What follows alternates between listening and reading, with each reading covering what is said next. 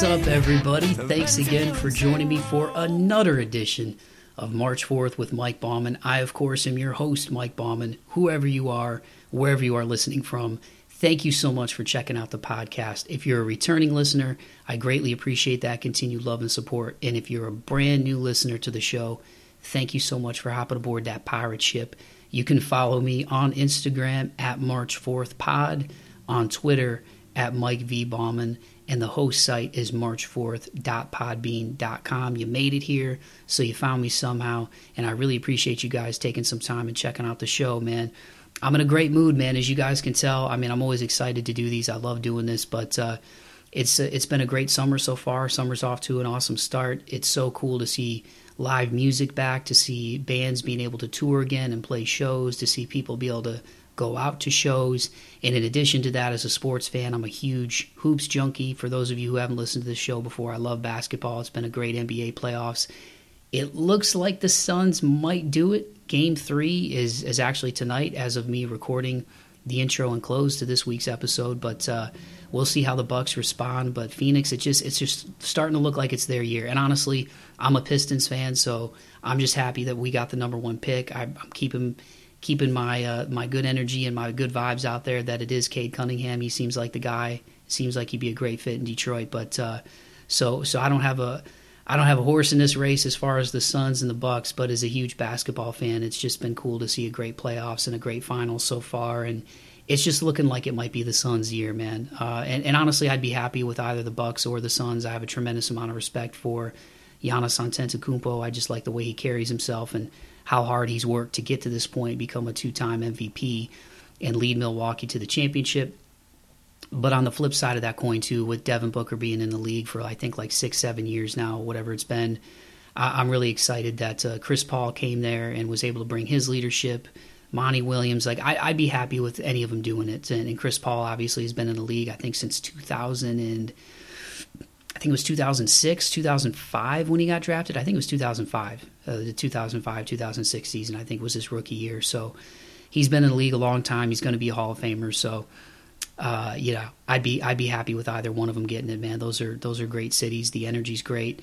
I've had several artists from the Arizona, Phoenix area on this show, so I'm sure those guys are all excited. But yeah, and I hope that this show finds you well wherever you are listening to this. I hope you and yours are doing well, and if not, I'm sending good energy your way. But it's another day to be alive and to make the most of the day. So thank you for spending some of this time with me, whether you're on a commute, whether you're at the gym, whether you're listening to it while you're cranking some stuff out at work.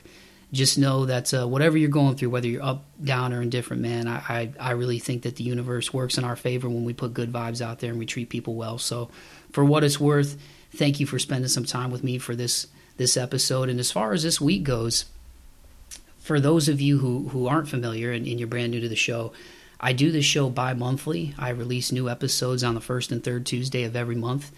I got back into this and really, utilized some of the downtime, the alone time I had as a result of the isolation from the pandemic last year to get back into podcasting. And it's been awesome, man. I love bringing these shows to you guys, but I've been doing it bi-monthly just to balance it with my day job and what I have going on in my life. And I find myself with some more free time here recently in terms of my obligations outside of my job. And I was like, you know what? I've got some shows on ice and I want to give people more, and I feel like I'm in a position now where I can do that. So I decided to release a bonus episode this month, this being that episode, to bring you guys more content because I was so excited to get this show out.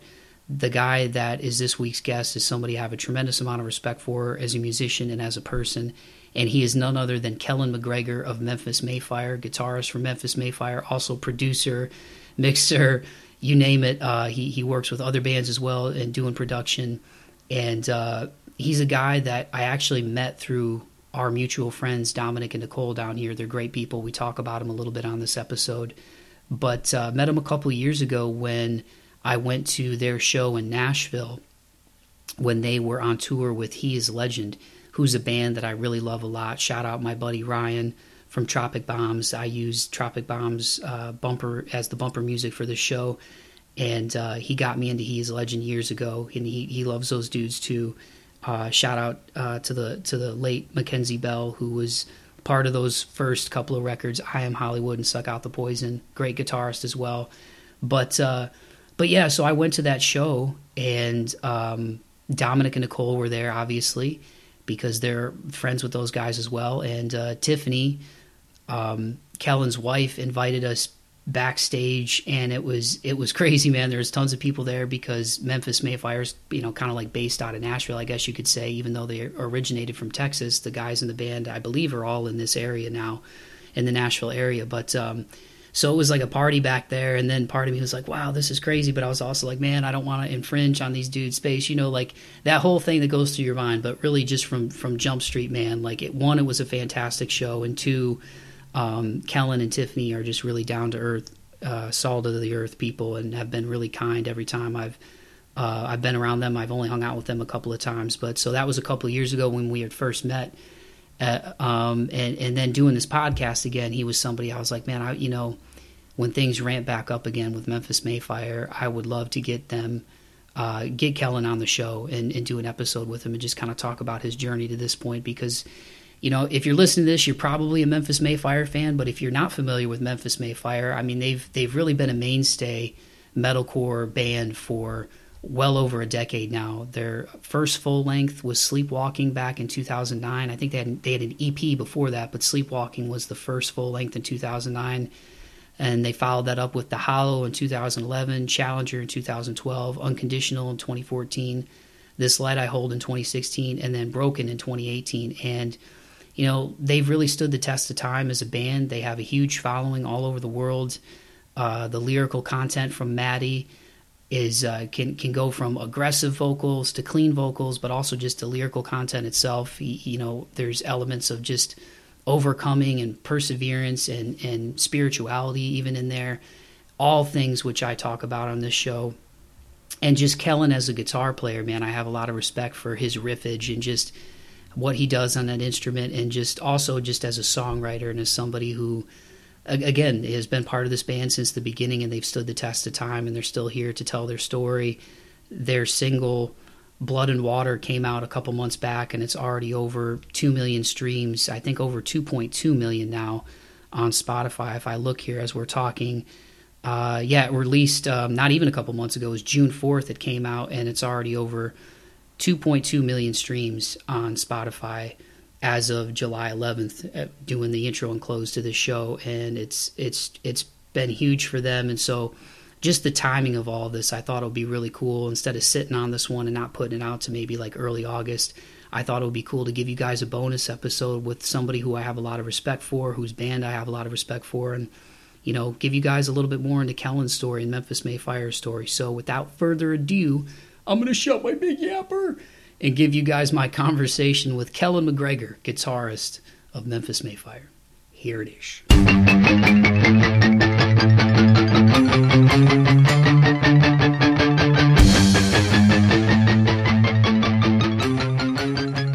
Well, dude, thank you so much for taking the time to do the show, man. I know I've said it like a million times already, but I really do appreciate it.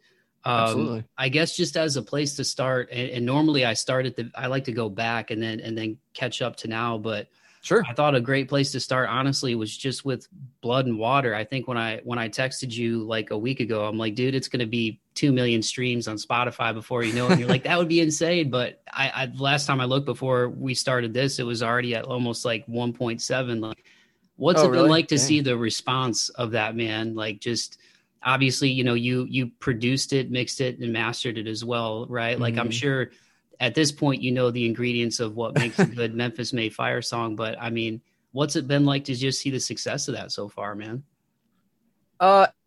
It's pretty wild. Like today I was on Twitter for a second, and I saw a video of this like young little kid, like must be, I don't know, 8 years old. And he's like screaming and singing and do the whole thing. And like our music videos playing in the background. And I was like, damn, that's pretty cool. Okay. But yeah, it's been rad. I mean, it was definitely a song that we wanted to like, it was definitely, well, I didn't know that it was going to be the first one we put out, but everybody else knew. So I was kind of in the dark as far as that goes. I was like the last one to find out, like, oh, that's the first song. Okay. And it was actually one of the last songs that I ended up ended up writing for the album. So it's been really rad to see people, kind of getting some nostalgia and stuff like that. Cause we've been doing this band thing for a long, long time. You know what I mean? Yeah. For me, it's been like 10 years. So we've seen all sorts of ups and downs and stuff like that. So it's cool to you know, um, be intentional about a song that kind of has a little bit of a throwback vibe to it for fans that have stuck around for a long time. So that's kind of like a thank you to them, but also it's fun to play. So Yeah, I was gonna say, man, that honestly, it's like, and I'm always hesitant to say this because I never want the artist to feel like um, the other stuff wasn't awesome because it was, but I really think it's some of your guys' best work. Like I went back thanks, and man. listened through like your whole catalog before doing this. Starting with Sleepwalking and working all the way up. I think the only thing I didn't listen to was the initial EP that came before Oh Sleepwalking, God. Yeah. but yeah, I mean, Thanks. just the riff, the chorus, like it's definitely something that gets stuck in your head. But I really think it's like some of the best stuff that you guys have done. Thanks, man. Yeah. Yeah. It's a pretty good indicator of the whole record. It's definitely one of the heavier tracks, but the whole record is about it's like 70% like energetic and heavy or riffy, and then 30% is like the radio stuff. Yeah, and you guys actually did a T-shirt, right? I don't know if it already sold out, but for Bridges Domestic Violence Center, like the Hmm. proceeds went to that. Can you talk a little bit about that and just partnering with them? Yeah, that was a conversation we had kind of like mid-pandemic about we had started working. Well, originally it was like before the pandemic even started. We were supposed to like fly out and do a bunch of co-writes with people.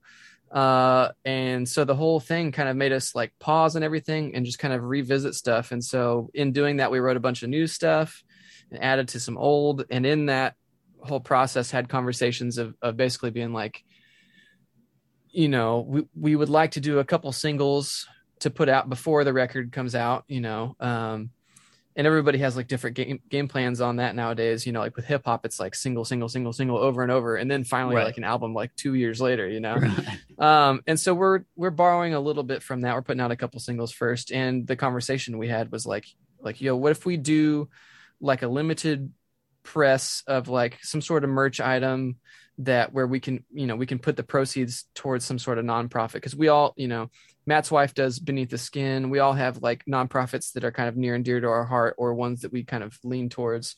And so that was just something we'd always wanted to do in the past, but sometimes logistically it's kind of tricky to figure out. Because you have like merch contracts with merch companies, and you also have like exclusive merch stuff that goes towards the record label that they have like their exclusive designs. So sometimes figuring that out's a little bit tricky, but this presented a really cool opportunity to do that. And so we were really stoked about it. Yeah, dude, that's awesome. And did I see somebody did somebody already get a tattoo of like some of the blood and water? Did I see that? Like that is so Yeah, insane. probably. I know it's pretty wild. Anytime I see somebody get a tattoo of something Memphis related, I'm like I'm humbled, but I'm also like, are you sure? I probably shouldn't be asking you, but are you sure? But this is coming from a guy who's got transformers on his legs, so I have no room to talk. Hey man, if it means something to you, that's the most important thing. Like I have no tattoos right now, and I might have even talked to you about this before. I've always wanted to get them. Drawing was like my first love when I Mm, was a kid. Before music, before sports, drawing was like the thing for me. Haven't yeah. doodled in a while, but I've always wanted to get one for my grandpa. Like I was super close with him. My middle Yeah. name is his name. But I always feel like if I get that first one, I feel like within 6 months I'll probably have Yep. five, and I'll just Yeah. go down the rabbit hole and I'll just be covered. Hey, there's Not that nothing there's wrong with anything that. wrong with Yeah, being yeah. covered, but I think I'd get addicted to it. Yeah, the only thing that hurts worse than getting the tattoo is your bank account. Yeah, It is not yeah, cheap. yeah, yeah. During these times, I'm definitely trying to save, but to go back, I think some people might know that you started out as a drummer, but I Hmm. always like to ask people what was your first musical memory? Do you know, like, do you have like your earliest musical memory that grabbed you, or Oh just that man. registers? Well, so I'm not sure how it is here, but like growing up in Texas, uh, our school system was separated. We had elementary, middle, and then we had junior high and high school. So junior high and high were like just two years and then 2 years. And so every time we would move to a new school or step up to a new school, they would have you'd have to kind of try out for a new music program. And I remember trying out to get into like sixth grade or something. And that was around the time that like Offspring was big and like, Smells Like Teen Spirit was still huge and stuff like that. Like anything Dave Grohl was doing, Foo Fighters was huge. And so I think that was probably the biggest thing, was seeing somebody like Dave Grohl, like who came from Nirvana and then was doing Foo Fighters and they were blowing up. I was just like, wow, I want to be that guy. And, I would get together with my buddy who had like a little practice amp and a guitar.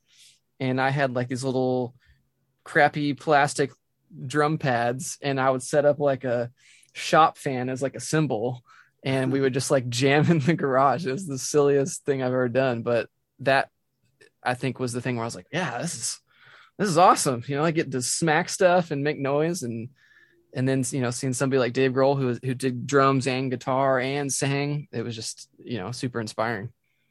Heck yeah, man. Was anybody in your family musical, or were you just naturally drawn to it? Yeah, my mom, I always say that she has perfect pitch, but she denies it. But she's pretty dang close. She was actually in here singing the other day. She was singing some. She was making some like kind of worship music stuff for the church that she goes to. And yes, and then my dad played in bands. My uncle played in bands. I think, yeah, my grandma and my great grandma, I think, both played piano. So there's little trickles of it down through the lineage over time. I got like a little bit of it. I would say, out of, as far as like the three of us siblings, like me and my two sisters, I feel like they had more natural talent, and I had like you got to really work for it talent. Like if I didn't practice, I was terrible. It's still like that. Really? Come on, Oh man. You got yeah. to give yourself some better credit than that. Come on now. You got No, what? I don't mind working for it. It's just like, how some people, like I know some dudes who can like literally not have touched a guitar in months and then pick up a guitar and then just start riffing Yeah, and yeah. shredding like it was yesterday. Whereas me, like, not having, like, we're starting to rehearse right now, which is why I have like a whole stack of our rehearsal gear over here. And trying to play songs you haven't played in a year and a half that's real hard. Yeah. I'm like, oh yeah, that's why practicing works. Yeah, I forgot. Yeah. you know I but admire anybody that sticks with music, because I've always been fascinated by guitar. I have one, but I don't tell people, especially here in Nashville. I don't tell people I play because there's like real yeah. musicians like you down here, Yeah. and like I'm like a bedroom like noodler, and I don't even practice that much. It's just fun for me to revisit every now and again. Yeah. But so making that transition to guitar, away from the drums, did that happen like around college-ish? Because you were a little bit older, right, when you really started to get into guitar?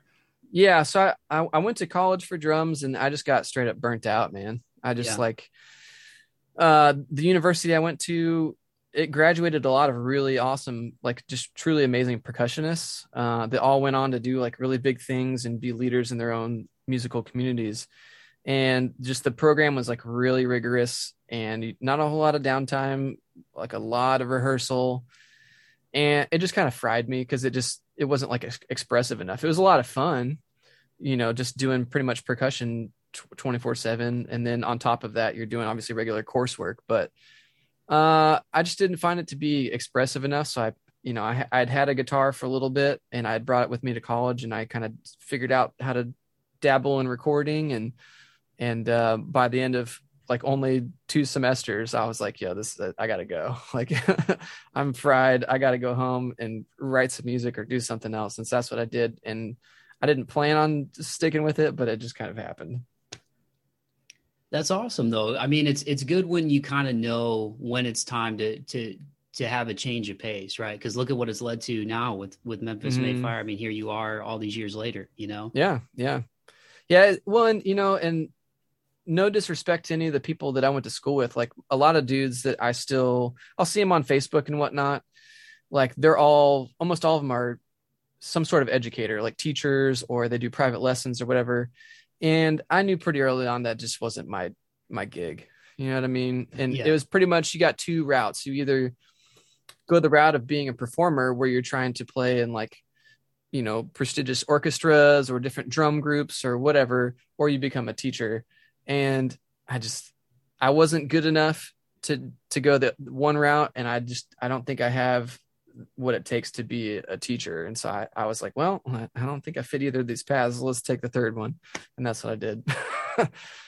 So in Texas, I mean, obviously a very rich music history all across the board. That's why I feel so lucky to have ended up in Nashville. Like I never, as a kid, if somebody had told me like, Mike, one day you will live in Nashville, Tennessee, I'd be like, what, really? But I'm so happy I ended up here as a huge music fan, man. Because initially when I came here, I thought it was just country, and it's everything. It's insane. Everything. Mm-hmm. But Texas is from what I understand is like that too. I mean, obviously in the heavy music realm, right? Like Pantera, but even rock and roll, ZZ Top, Stevie Ray Vaughan, like, so when you started playing guitar, I mean, who were some of your early influences, or even at that time, what was some of the stuff that got you going down sort of that heavy music rabbit hole after the Dave Grohl and all that? I mean, I think I followed the path of a lot of guys my age, like whatever was doing well or whatever was big, if it was System of a Down or Disturbed or, I mean, just any of that, Seven Dust, stuff like that, like the heavier stuff, but it was still kind of like radio friendly.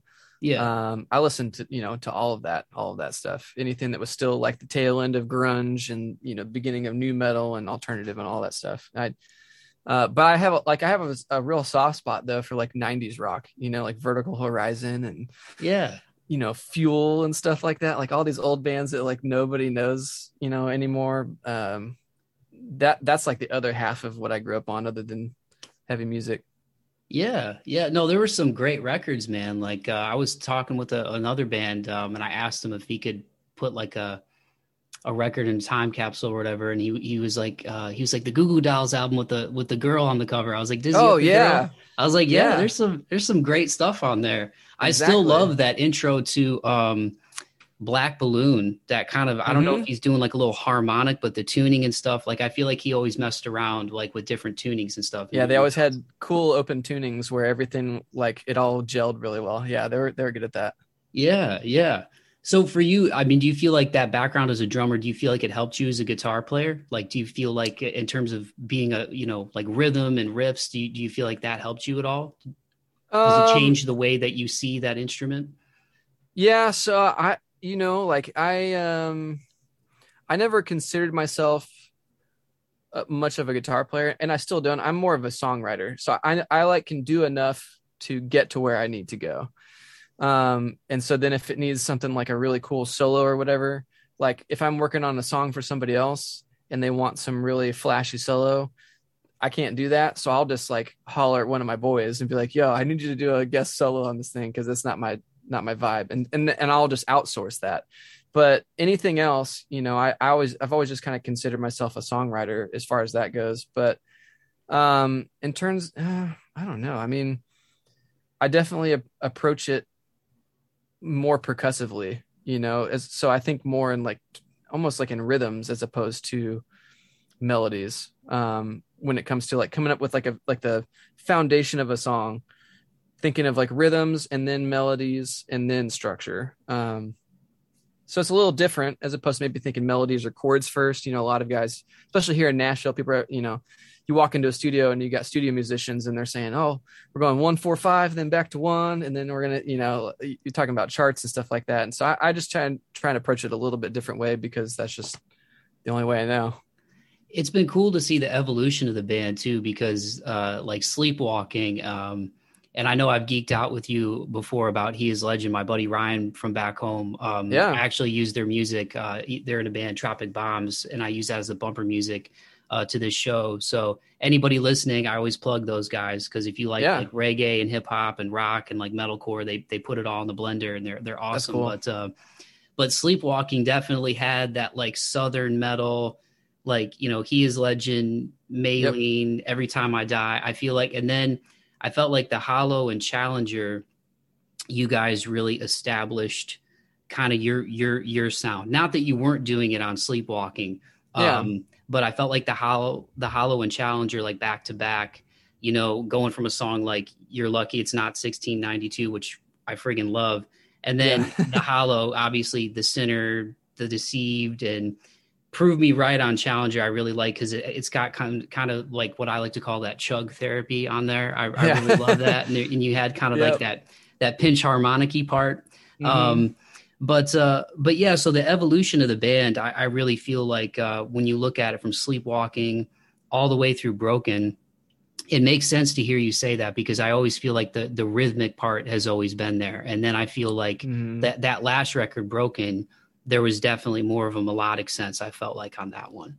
Yeah, for sure. Yeah, it's funny. I forgot we talked about that last time, but like straight up, if there was no He Is Legend, there would probably be no Memphis Mayfire.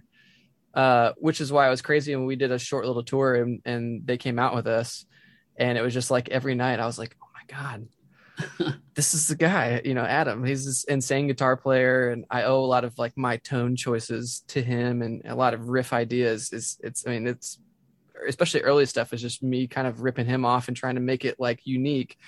Um, but yeah, so over time, like you're pointing out, like the kind of more rhythmic stuff stayed until we hit Broken, and that was just that was a different kind of departure because of who we worked with, and going into it, we kind of there have been some conversations behind the scenes where it was like, yo, if you guys want to go for radio, now's the time to do it. Mm-hmm. And we didn't really have a whole lot of guidance in terms of being like, hey, you guys can still do some heavy songs and then we'll also do these, or some sort of mix. It was just like, here's the dude you're going to work with, here's the game plan, go for it. And so we just kind of came into that whole record with honestly not really knowing what to do.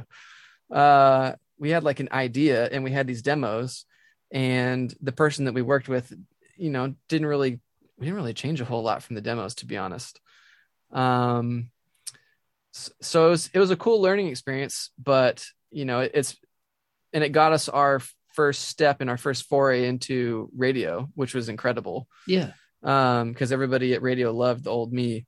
But it was a cool learning experience because you kind of go, oh, okay, so that works and that works, but don't do that.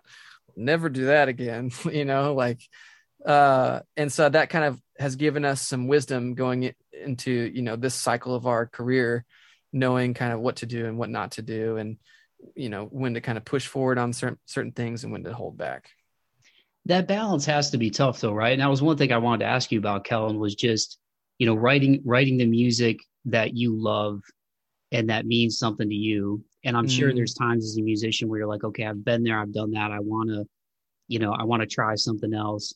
And then yeah. there's like, okay, well, what does the fan want? Maybe what does the hardcore Memphis Mayfire fan want?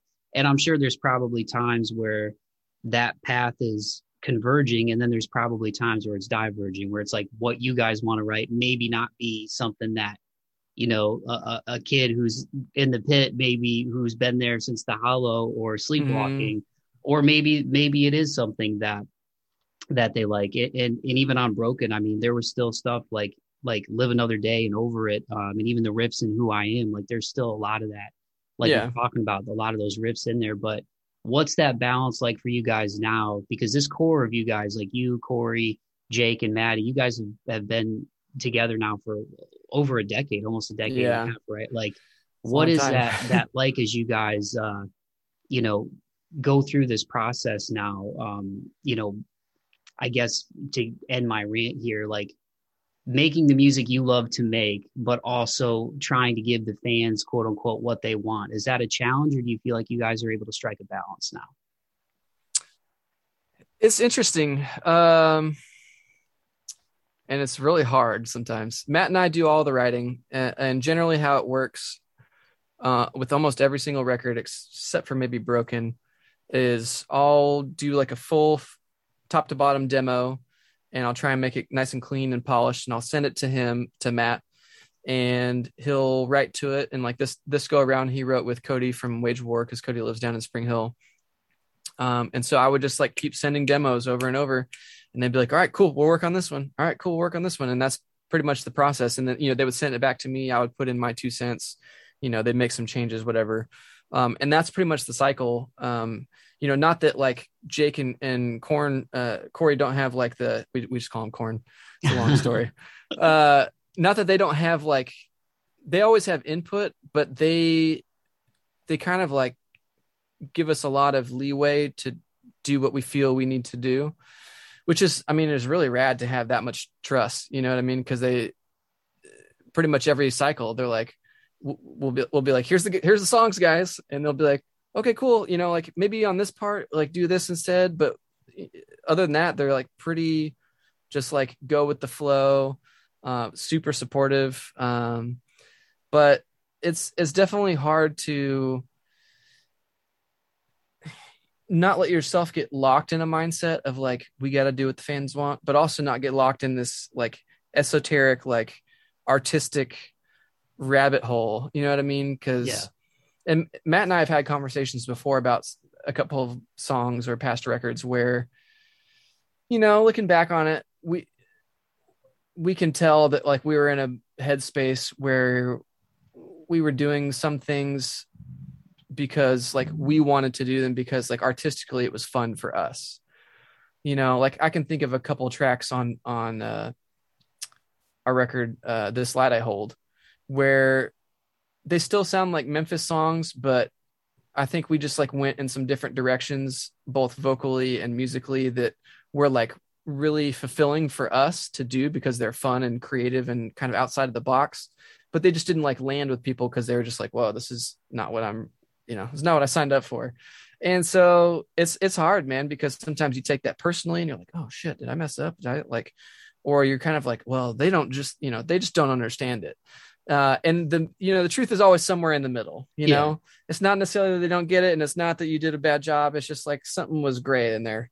And so, we're all old now. Like I'm 36. And so I've not a lot bothers me anymore. I'm like more, especially having, a crazy wife like Tiffany. I'm like super, I can like handle anything. And so I'm just like super unaffected and chill nowadays. And so that helps a lot with me writing with other people too, to kind of like keep the emotion out of it and just be kind of like, not like monotone, but just be chill to where you don't kind of get sucked into your own black hole. You know what I mean? Yeah. Because that's super easy to do where you're writing a song and you're just like, oh, this is cool. Oh, this is cool. Oh, this is cool. And then you show it to somebody and they're like, they just don't get it. And you're like, how do you not get it? Like, it's so sick. So this go around, we had a lot of conversations between Matt and I where it was literally like, we want to write fun stuff that's fun to play, or that's challenging or that is really introspective, but we also want to have an aspect that's like kind of like a throwback aspect to what people fell in love with in those early records, and having that balancing act is really hard. I wouldn't say that it necessarily takes planning, but mentally I would try and go into each song. And when I would like come to a part where I would keep pushing it and maybe like a outside of the box or extra like creative kind of way, I would be like, okay, well, but does this actually fit, and trying to make it more concise. Cause at the end of the day, like we're not like setting out to be like this progressive band or like the heaviest band ever. We're setting out to just do what we do the best we can. We have a sound. If you like it, cool. And if you don't, that's all good too, but we want to be really genuine with this new stuff that we're putting out. Like this is us. And I think that's what we achieved. But while still there's a couple, it's hard to like not give away anything, but there's some songs where Matt's doing a lot of different vocal stuff that he's like never done before. And so that's like scary for him. And there's a lot of different sounds that we've never ever, like people will have never heard of from us before, especially 2 of the radio tracks. I guess all 3 of the radio tracks. people are going to listen to it and be like, whoa, is this Memphis May Fire? This doesn't make any sense, but it is. And those are some of my favorite songs. So yeah, it's hard, man. It really messes with your mind. Sometimes you can go down all these crazy rabbit holes. Yeah. Well, it sounds like you guys have struck a good balance though, from what you're saying. And again, I'm not trying to get you to you know, put anything out there that you want to put out there yet. We'll let you. I want to let you guys unwrap that when you're ready to unwrap it. But in the time we have left, man, and thank you again so much for doing this, Kellen. Building on that, especially with the theme of this podcast being perseverance and moving forward. You guys are a metalcore band that has really stood the test of time. I'm sure in over the past decade or so, there's probably a lot of bands that you've seen come and go for various reasons, right? Yeah. But here you guys are. You've arguably got one of your most successful singles to date.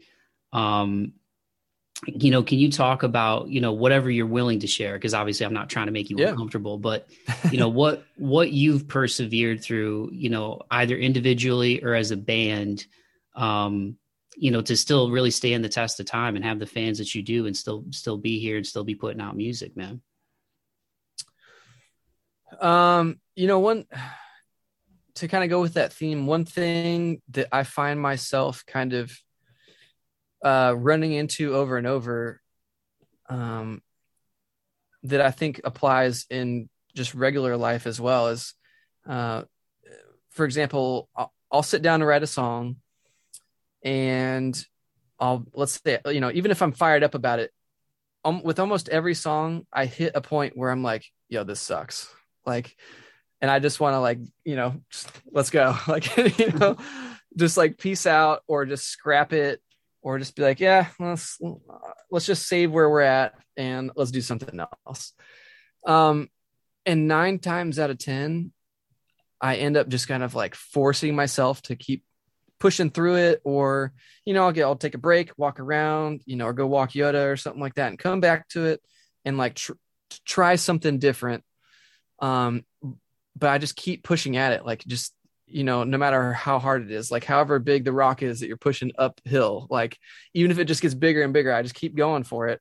And eventually, 24 hours later, I'm like, okay, I'm glad I kept at it because this song is tight, or even if, and I've noticed that not even in my own music, because I have people come in here and we do co-writes all the time. I've worked with a lot of Christian rock bands that have albums coming out, and we've run into that same thing where they'll bring in like a voice memo and, we'll chop up part of their voice memo and turn this into a chorus and maybe change the bridge into a verse or whatever. And sometimes we'll be sitting here, kind of looking at each other like, I don't know what to do. I don't know where to go from here. And then I get out the keyboard and start playing around with stuff. And then, by the end of the next day, we're like, dude, this song is amazing. And I've found that to be very applicable to the rest of life. You know what I mean? Like whether you're, having struggles in like your friendships or your personal relationships or job stuff, or even just like, some days, like you don't want to, like, I like to go to the gym, but some days I just don't want to go, dude. Like, yeah, so it's like, okay, well, if you're not going to go, just go outside and walk around, like do something. Like, I don't feel that even as hard as things get, sometimes you shouldn't let yourself even like give up just like a little bit. It's one thing to be like, all right, I need a break. You know what I mean? Everybody needs breaks or just like a pause, but I never try and let my mind go in a give up space. You know what I mean? Because I feel like that like prints a roadmap that could be used for other aspects of your life. So I try and just keep that same kind of mindset. Like, yo, even if it sucks, even if it's terrible right now, let's just keep pushing at it until you know that there is no end to it, or until you find the end to it. And then you can stop. So that's just kind of been my motto.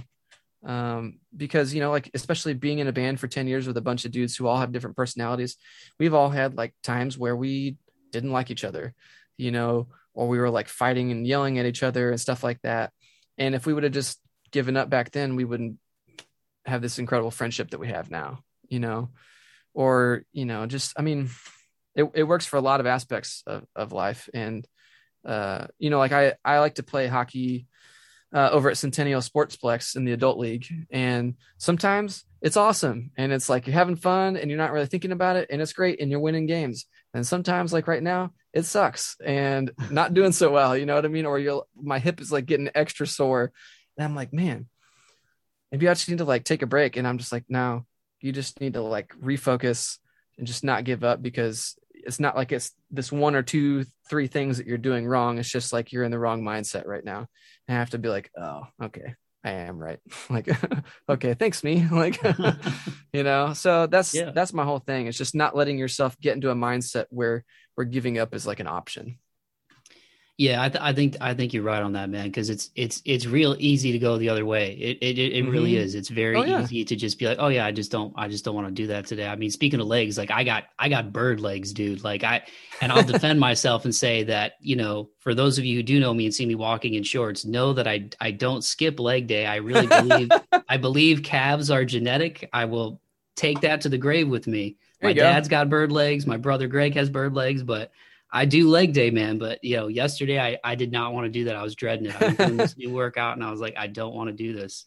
And the Yeah. dude in the video is like, it's a beach body workout. I probably sound like a tool right now to everybody listening, but No, I those are wanted to hard, try. dude. Those, yeah, don't shortchange yourself. Those are hard. I've seen Tiff do those, and I'll be watching like from the other room. I'm like, yeah, not doing that. Definitely not doing that. Like, I'll be like, I'm just going to the Y. I'll be back. Yeah, some of these dudes are super jacked, and I mean I'm 33 now. I'd have to eat probably 6,000 calories a day. I've always just had a high metabolism. Although I got to lay off the ice cream because it's a lot harder to get abs now when you're pounding Ben and Jerry's, man. And I've had 3 pints in 2 weeks. If anybody Oh, listening is keeping score, but yeah, I'm with you on that, man. Not giving up and just seeing something through. I think, like you said, it's very applicable in other avenues of life, 100%, mm-hmm. Whatever it is, because if you push through something, then I think you realize that you're stronger than you think too. You know what I mean? Or you're capable of doing Yeah. something that you wouldn't have known was possible if you quit. Well, you can kind of teach yourself like, oh, okay, like I can push myself harder than I thought. I mean, that's a conversation Tiffany and I've had probably once or twice over like the last year, because she'd been working from home and she had been doing some other, she was like looking at building a personal fitness career and just kind of testing the waters as far as that goes. And, we actually were talking about this the other day, like a lot of the stuff that's happened, especially for her in the last year, has been like really, really tough, but it's allowed her to show herself like how hard, like what her limit is. Like if you never test your limit, you just think like, oh, well, then this is as much as I can take right here. But when you really, really, really push yourself like to the breaking point, you realize actually I can go a little bit more and not like kill myself, not die, not crap out. Like, so it kind of teaches you like I have a bit more before I can fully give up.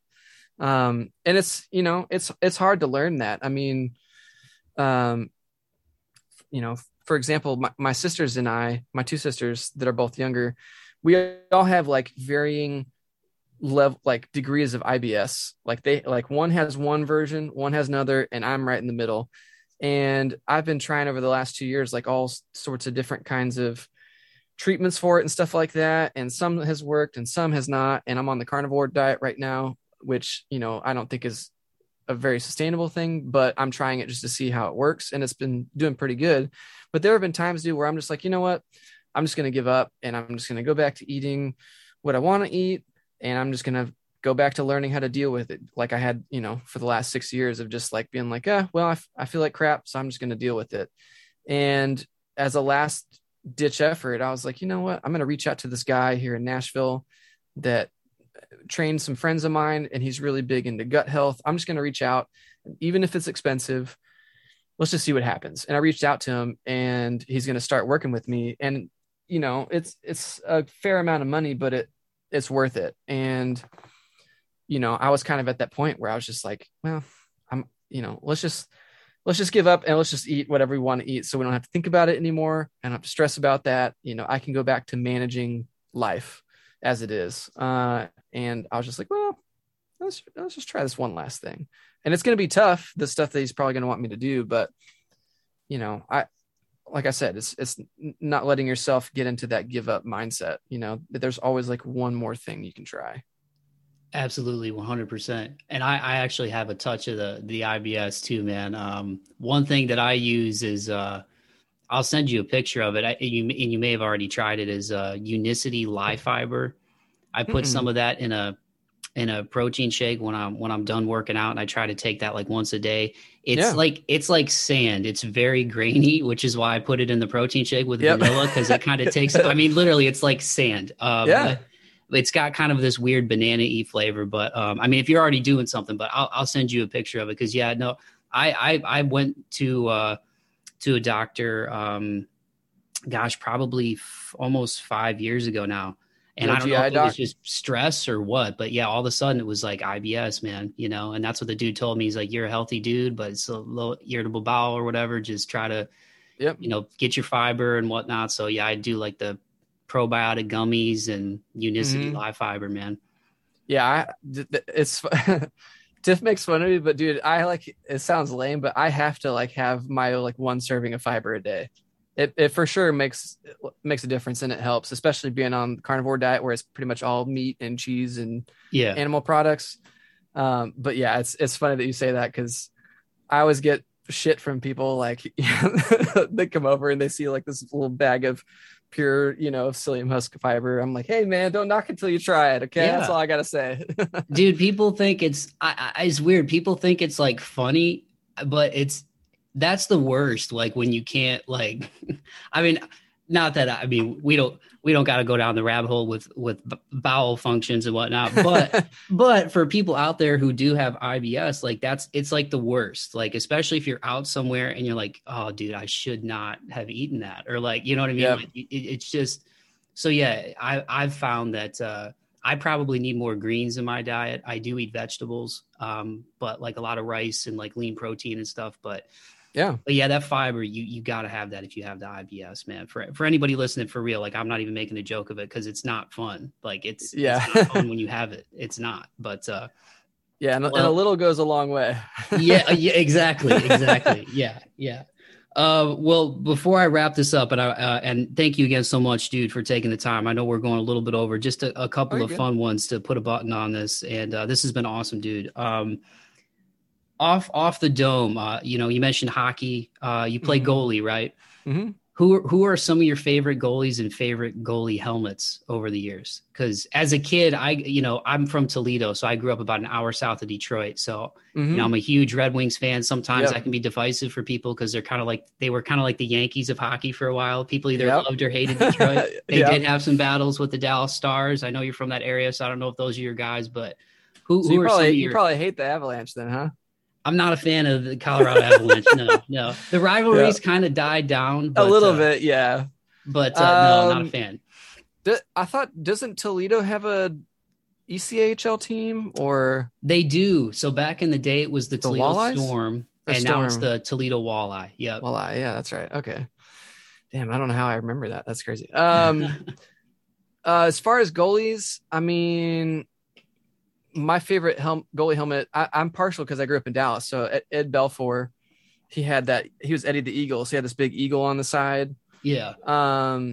But shout out to the to UC Saros and Pecorino. They always have sick helmets, man. Every time they get new ones, I'm like, damn, that's because it's like they always have like cool layers of like how sparkly it is, but some of it's like glow in the dark. It's really, really rad. Um, I'm trying to think who else has. What is funny that you say that because when I think of goalies, I think of Chris Osgood, and he had like the player style helmet, like Yep. the old Cooper helmet, like the short one. That's crazy. Yeah, like with the dangly like neck protector in the front. Yeah. Yeah. Oh, I have to rock a neck protector just because my chest gear like hangs. I like it to hang down a little bit low, and I'm a short dude. I'm only like 5'10", so I get hit in the head probably once or twice a game because guys just come down and then they're in so tight that when they roof it up high, sometimes my head's just right there, and so it's either here or in the collarbone, and that saves your collarbone a lot of times. Yeah.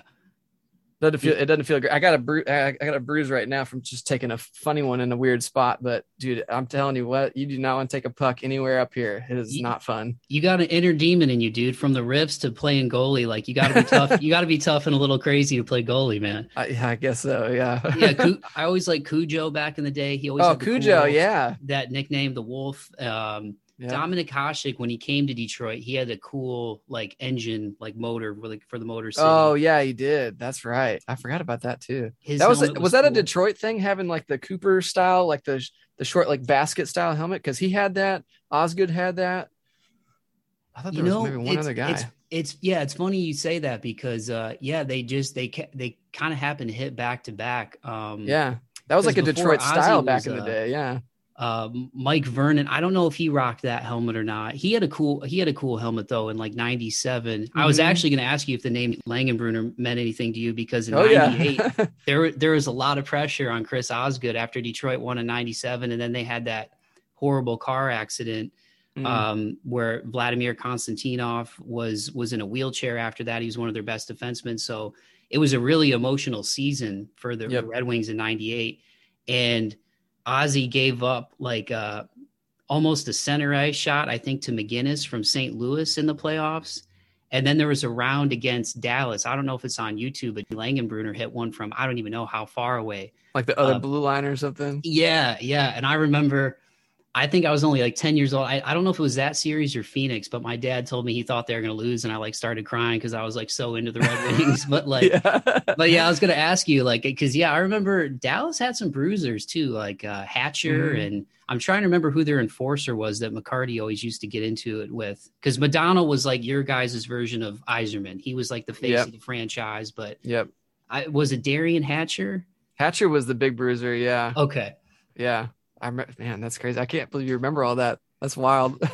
Yeah, I was huge. Basketball is my main sport, but I'm a fan of hockey too. Well, real quick before we wrap it up, because I know we're going over, man. And I don't want to chew your ear off. I always try to be conscious, like even the times that I met you before this through our mutual friends, Dominic and Nicole, who are super salt of the earth people too. Like anytime I meet somebody who's also into heavy music, like I feel like it's not that rare, but it's kind of rare. But I don't even know if people listening to this will get this reference. But sometimes, even when I do this, I feel like the Chris Farley show. So if you're not familiar, like Google it. But like they based the SNL skit off of like how he would actually behave around hosts, where he'd be like, "Hey, Alec Baldwin, you remember that scene in Beetlejuice with the guy?" Like, so even with you, I'm like, when I've met you the couple of times that we've hung out with mutual friends, I'm like, I don't want to chew this dude's ear off about like he is legend and like heavy music, because I want him to actually be able to enjoy this socially and not have me like chew his ear off. But I feel like when you run into people that grew up on like, like heavy rock or new metal and stuff like that, especially in Nashville, I feel like when you run into somebody like that, it's like that Spider-Man meme where they're both pointing at each other like, you, like, oh yeah, you, me, okay, cool, yeah. Well, it's funny too how people associate it with a look. You know what I mean? Because I've had multiple people tell me that, like, you don't look like you listen to. I'm like, well, what does somebody who listens to heavy music look like? What does it look like? We look like a lot of different people. Sure. It's more diverse, I think, than people think. It's not just like angry white dudes. You know what I mean? Yeah. But seriously, like people tend to think that it's just like these angry, like white, and it's like, dude, there's so many great musicians and people in heavy metal. But just, I guess, to put a button on this bad boy, just off the dome, if you could put a few of your favorite riffs in a time capsule or a few of your favorite albums in a time capsule, like, are there any riffs to this day that you hear that still give you the chills? Like you remember like the first time you hear it? Like, for example, for me, like I love the rhythm of Waffle from Seven Dust, that bum, bum, bum, bum, bum, bum, bum, just that whole song. And then Here to Stay from Korn gives me chills every time I hear it. I immediately, as soon as you said that, I immediately thought of I Am Hollywood. Yeah. I mean, that's just like like a riff that anybody who grew up on that, you hear that and you're immediately like, huh? You know what I mean? Like, so that, Waffle, that's a really good one. Or Home. Trying to think. I mean, you can't get much more iconic than Smells Like Teen Spirit. I mean, you can't, like, the other day, dude, I was just dicking around on guitar and just happened to stumble like I was messing around with something and it was like almost the same chord progression. And I was like getting stoked. And I was like, oh, wait, I can't use that. That is way too close to Smells Like Teen Spirit. I'm like, damn it. That was really cool too. Um, I mean, System of a Down had a lot of really cool, even like with just like that clean step. Oh, no, no, no, no, no, no. Yeah. Love Aerials from them. Probably one of my Yeah. favorites from them. Aerials. That's what it was. Yep. Yeah. Trying to think what else. Sorry, I know I put you on the spot. I didn't prep you for that. No, you're good. I think of just like that lead thing in Monkey Wrench by Foo Fighters. Yeah, there's a lot of really cool riffs out there that aren't like flashy, but they're like an earworm. They get stuck in your head. So those would be a couple. What about some of your own? I know it's weird to probably talk about your own stuff, but I mean, I guess it's, I think most people would probably say The Sinner.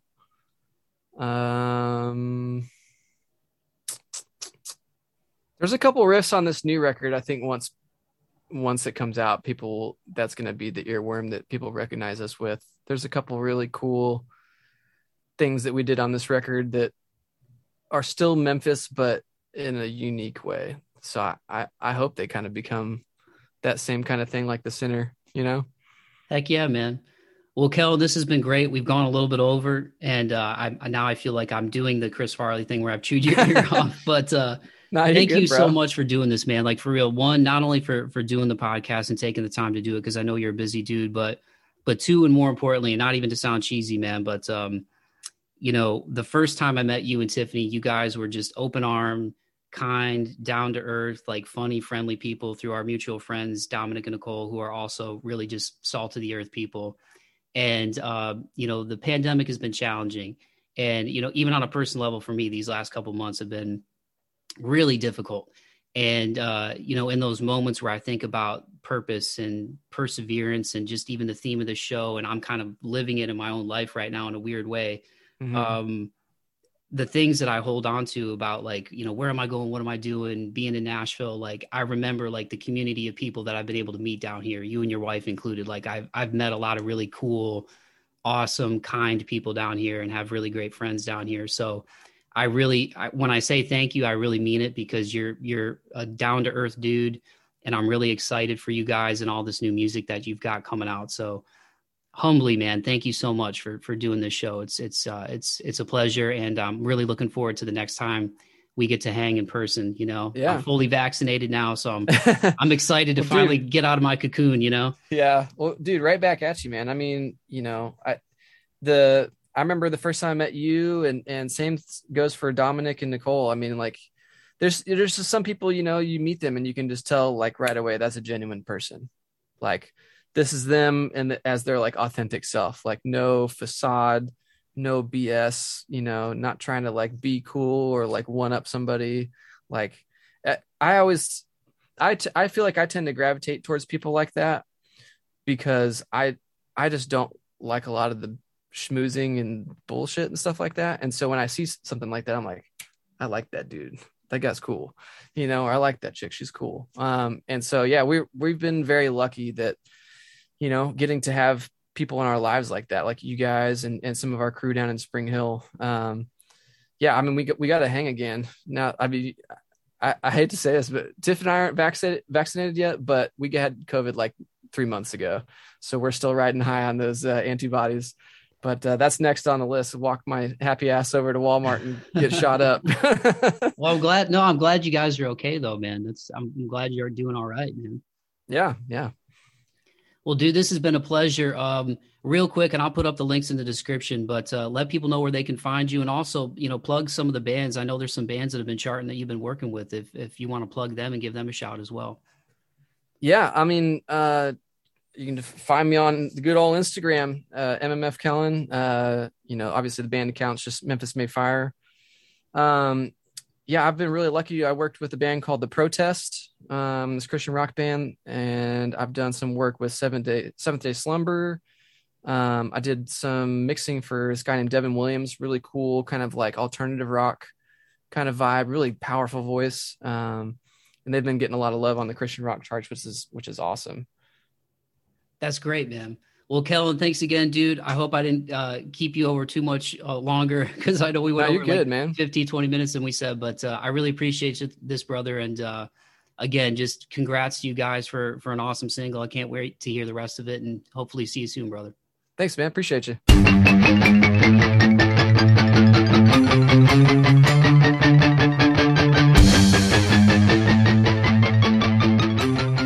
Alrighty dighty, there you have it. That was my conversation with Kellen McGregor of Memphis May Fire. Make sure you go follow him on Instagram at MMFKellen. Follow Memphis May Fire on Instagram at Memphis May Fire. Their website is memphismayfire.com, so make sure you go there to check out merch, upcoming tour dates, which, by the way, they are going to be hitting the road. They're going to be playing Rockfest in Wisconsin on July 15th, and then right after that, they're going to be at the Alive Festival in Mineral City, Ohio. That is taking place from July 16th through July 18th. Rockfest is at Cadott, Wisconsin. I hope I'm saying the name of that town right. And then again, like I said, right after that, they're going to be at the Alive Festival in Ohio, my home state. So if you have an opportunity to hit the road and go see those guys live, this would be a great time, man, especially with Blood and Water doing so well. And in addition to that, they released new music the same day that this episode came out. I didn't know when I told Kellen that I was going to be dropping this on July 13th that they were also going to be releasing new music. So as of listening to this show today, July 13th, Death Inside is going to be available where you get your music as well. So just a great time for the band. I can't wait to listen to that. I'm actually recording the close of this, like I said, on July 11th, so I haven't heard it yet, but once this episode comes out, that song will be out as well. I'm assuming it's a song and it's not like an EP or something, but anyway, Death Inside is also out today, so the timing worked out really well for that. And I just want to close up shop here by saying, one, thank you again, Kellen, for the time. I know you're a busy dude. You've got a lot going on, all this stuff with Memphis, working with the other bands that you work with, and just your own life and all the things that you've got going on in your life. So it is not lost on me at all, man. Just how awesome it was for you to take time to do this podcast. I really appreciate it. I really enjoyed the conversation, and I can't wait to see you guys again soon, man. You and Tiffany, like I told you in our conversation, are among the group of wonderful, cool, down-to-earth people that I've met here in Nashville. Shout out again to Dominic and Nicole, our mutual friends, and all my friends from Crosspoint and the church group. I really miss all you guys, and I'm super thankful for all of y'all, man. It has been challenging, the pandemic and the time alone, but on a personal level, these past couple months have been really difficult for me. And in those tough moments, I remind myself, and I'm reminded of just how lucky I am to be in Nashville. Not because it's like an it city and it's growing and all that stuff, but music. I love music and it's all here, but more importantly, the people that I've been able to meet here, the friends and the circle that I've been able to build here. I just feel really lucky and really blessed. So again, shout out. Thank you so much, Kellen. Hope the shows go well. And again, just best wishes to you guys and everybody in the Memphis camp. I'm super excited to hear all the new stuff that you're working on. And shout out to everybody listening to this podcast, man. I really mean it when I say thank you. We're closing in on 5,000 downloads, which for one of the little guys out here like me, that's cool. And maybe I need to stop referencing myself as one of the little guys, because I do take a lot of pride in the quality of this show, prepping for the conversations that I have and doing my homework and the audio quality of it. So maybe I shouldn't call myself one of the little guys, but that means a lot to me. I know there's shows that get millions of downloads in every episode, but that's really cool for me, having gotten back into this, that we're closing in on 5,000 downloads as of recording this episode, and it's not lost on me just how cool it is that people have been checking it out. So whether you know me, whether you're a stranger, whether we've met, whether we've never met, for everybody who's downloading the show, and there's people listening to this from other countries in other parts of the world outside of the United States, which is crazy to me too, and so awesome. I just really want to say thank you, man. I really appreciate it. And even though I hate asking for anything and I kind of shoulder things, at the same time, I'm at a point in my life where I realize I can't just put all the weight on my back and be afraid to ask for help or be afraid to ask for favors. I do a lot of favors for you, don't I? So I do want to say, if you did enjoy this episode, tell a friend to tell a friend, subscribe. You can listen to it on Apple, Spotify, iHeart, Himalaya, Podcast Addict, Podbean. The host site is march4th.podbean.com. A lot of people have iPhones, so you can go right to iTunes, Apple Podcasts, and subscribe. If you're a Spotify user, you can follow the podcast on Spotify. Like I said, iHeart, Podbean, Himalaya, Podcast Addict.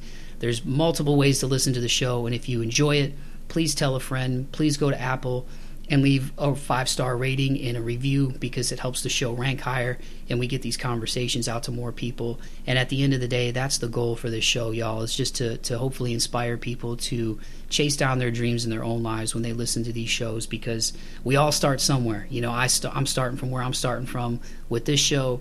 You know, Memphis Mayfire's built their audience over more than a decade now. I mean, it takes time. Good things take time. And so I can't be afraid to just to ask for things anymore, and I'm in that position now where I hate begging for stuff, but if you did enjoy the show, it would mean the world to me if you subscribed, if you told a friend, if they subscribed. Like, it just helps get these conversations in front of more people, and ultimately that means hopefully this show will connect with more people in a positive way. And that's really all I'm trying to do with this, y'all. You know, this isn't a scoop podcast, this isn't a breaking news podcast. You know, I don't exist to try to make headlines. I don't exist for controversy. I don't exist for the social media BS. You know, I exist because I love music. I love connecting with people. And, you know, and even beyond music, you know, I've had John Amato from screen printing company Jute Mode on here, Zach Jacobs from the Ottawa Tavern in my hometown Toledo, a business owner, you know, on here. And I want to continue to bring you guys guests outside of the music realm as well, just to show you that there's other people out there who have struggled through things, who have fought through things, and they've come out the other side of it. And that's inspiration for me too. Even the stuff that I'm going through in my life right now, it's kind of weird. It's like that old thing of like art imitating life or life imitating art. You know, the theme of this podcast being perseverance and moving forward, man. Like, I'm doing that in my own life right now with some of the stuff that I'm going through. And at the end of the day, I think we all just want to love and be loved and connect in a positive way. And so that's really what this show is about, y'all, is, you know, giving you guys these conversations to show you that, you know, there are people out there, you know, who, whether they're musicians, whether they're business owners, podcasters like me, you know, we all are human, and we're all going through things. We all have our good days and our bad days, but the important thing is to keep getting up, when you get knocked down, and having faith and belief in yourself and just in the universe that if you put good out, you're going to get good back. So anyway, that's my cheesy little rant to wrap this thing up. Again, thank you to everybody listening to this. I really appreciate it. Please spread the word if you dug it. Again, you can follow me on Instagram at March4thPod. You can follow me on Twitter at Mike V. Ballman, and the host site is march4th.podbean.com. Go out there and support Memphis Mayfire. If you can get to Wisconsin or Ohio for the shows they've got coming up in the next few days, make sure you do it. And again, make sure you check out Death Inside, Blood and Water. I can't wait to hear Death Inside. And actually, I think that shirt is still on sale that they did, which supports the Bridges Domestic Violence Center. It's their ice snake design. So don't quote me on it, but just go to the website, go to memphismayfire.com. That shirt that they did for the Blood and Water single, I think they're calling it their ice snake design. The proceeds go to the Bridges Domestic Violence Center. So again, it's really cool that they partner with those guys, y'all. But yeah, man, positive vibes all the way around. I hope this inspired you. I hope you have a great day. And like I say to wrap up every episode, keep the faith and be kind to one another. Peace.